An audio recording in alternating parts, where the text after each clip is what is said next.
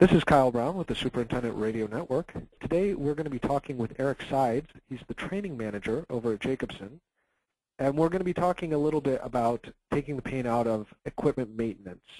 How are you doing today, Erik? I'm doing good, Kyle. How about you? I'm doing well, thank you. Let's get started. What makes equipment maintenance such a hot topic on golf courses these days? Well, you know, Kyle, I think the economy definitely has forced a lot of our technicians to do a lot more with less. One of the things I've seen a lot more of, and I think we've done it in the past, but I've seen a lot more of the technicians being used as operators some during the day, kind of as a fill-in. So that gives a lot less time for the technician to do preventive maintenance, and it makes it harder, especially when you start seeing more equipment issues with things going on the course. We might have a machine down in the field with a hose leak, and a lot of that might have been able to be prevented, you know, if we had the proper preventive maintenance.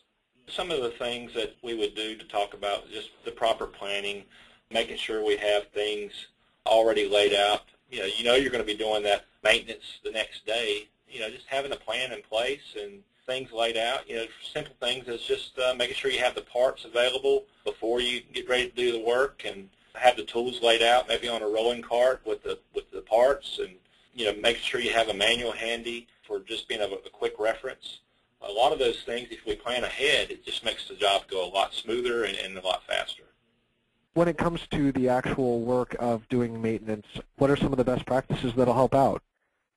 You know, one of the things that we often overlook is having a program in place where you have maybe a checklist for the machine to be able to go through and visually inspect and make sure we don't have chafed hoses, make sure that we don't have any loose hardware.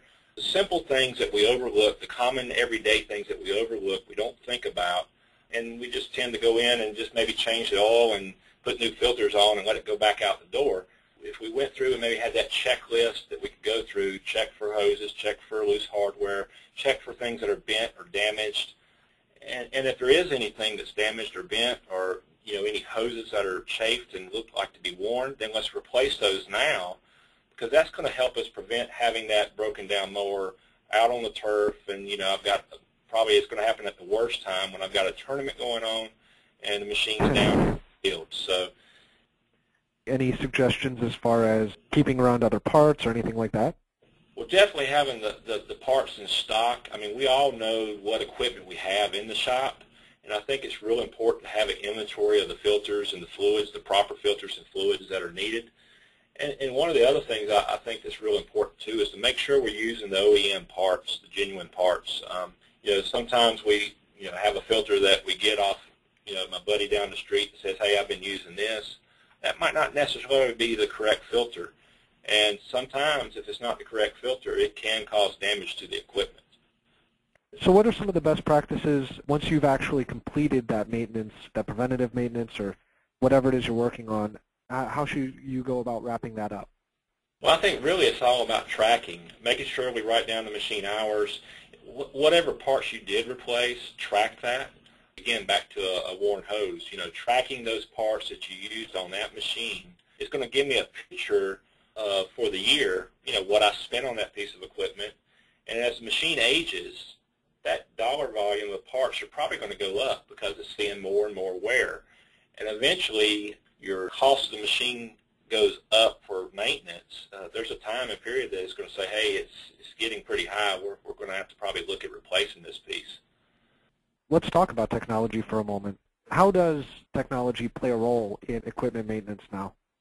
Well, I think it's definitely, as you see newer technicians, the younger generation coming on board, that they're more apt to use the newer technology. So one of the things I've seen, and there was actually a smart board that they used for, it wasn't necessarily equipment maintenance, but it was for where, you know, the guys, the operators would be, you know, mowing that day and what their jobs were for that day.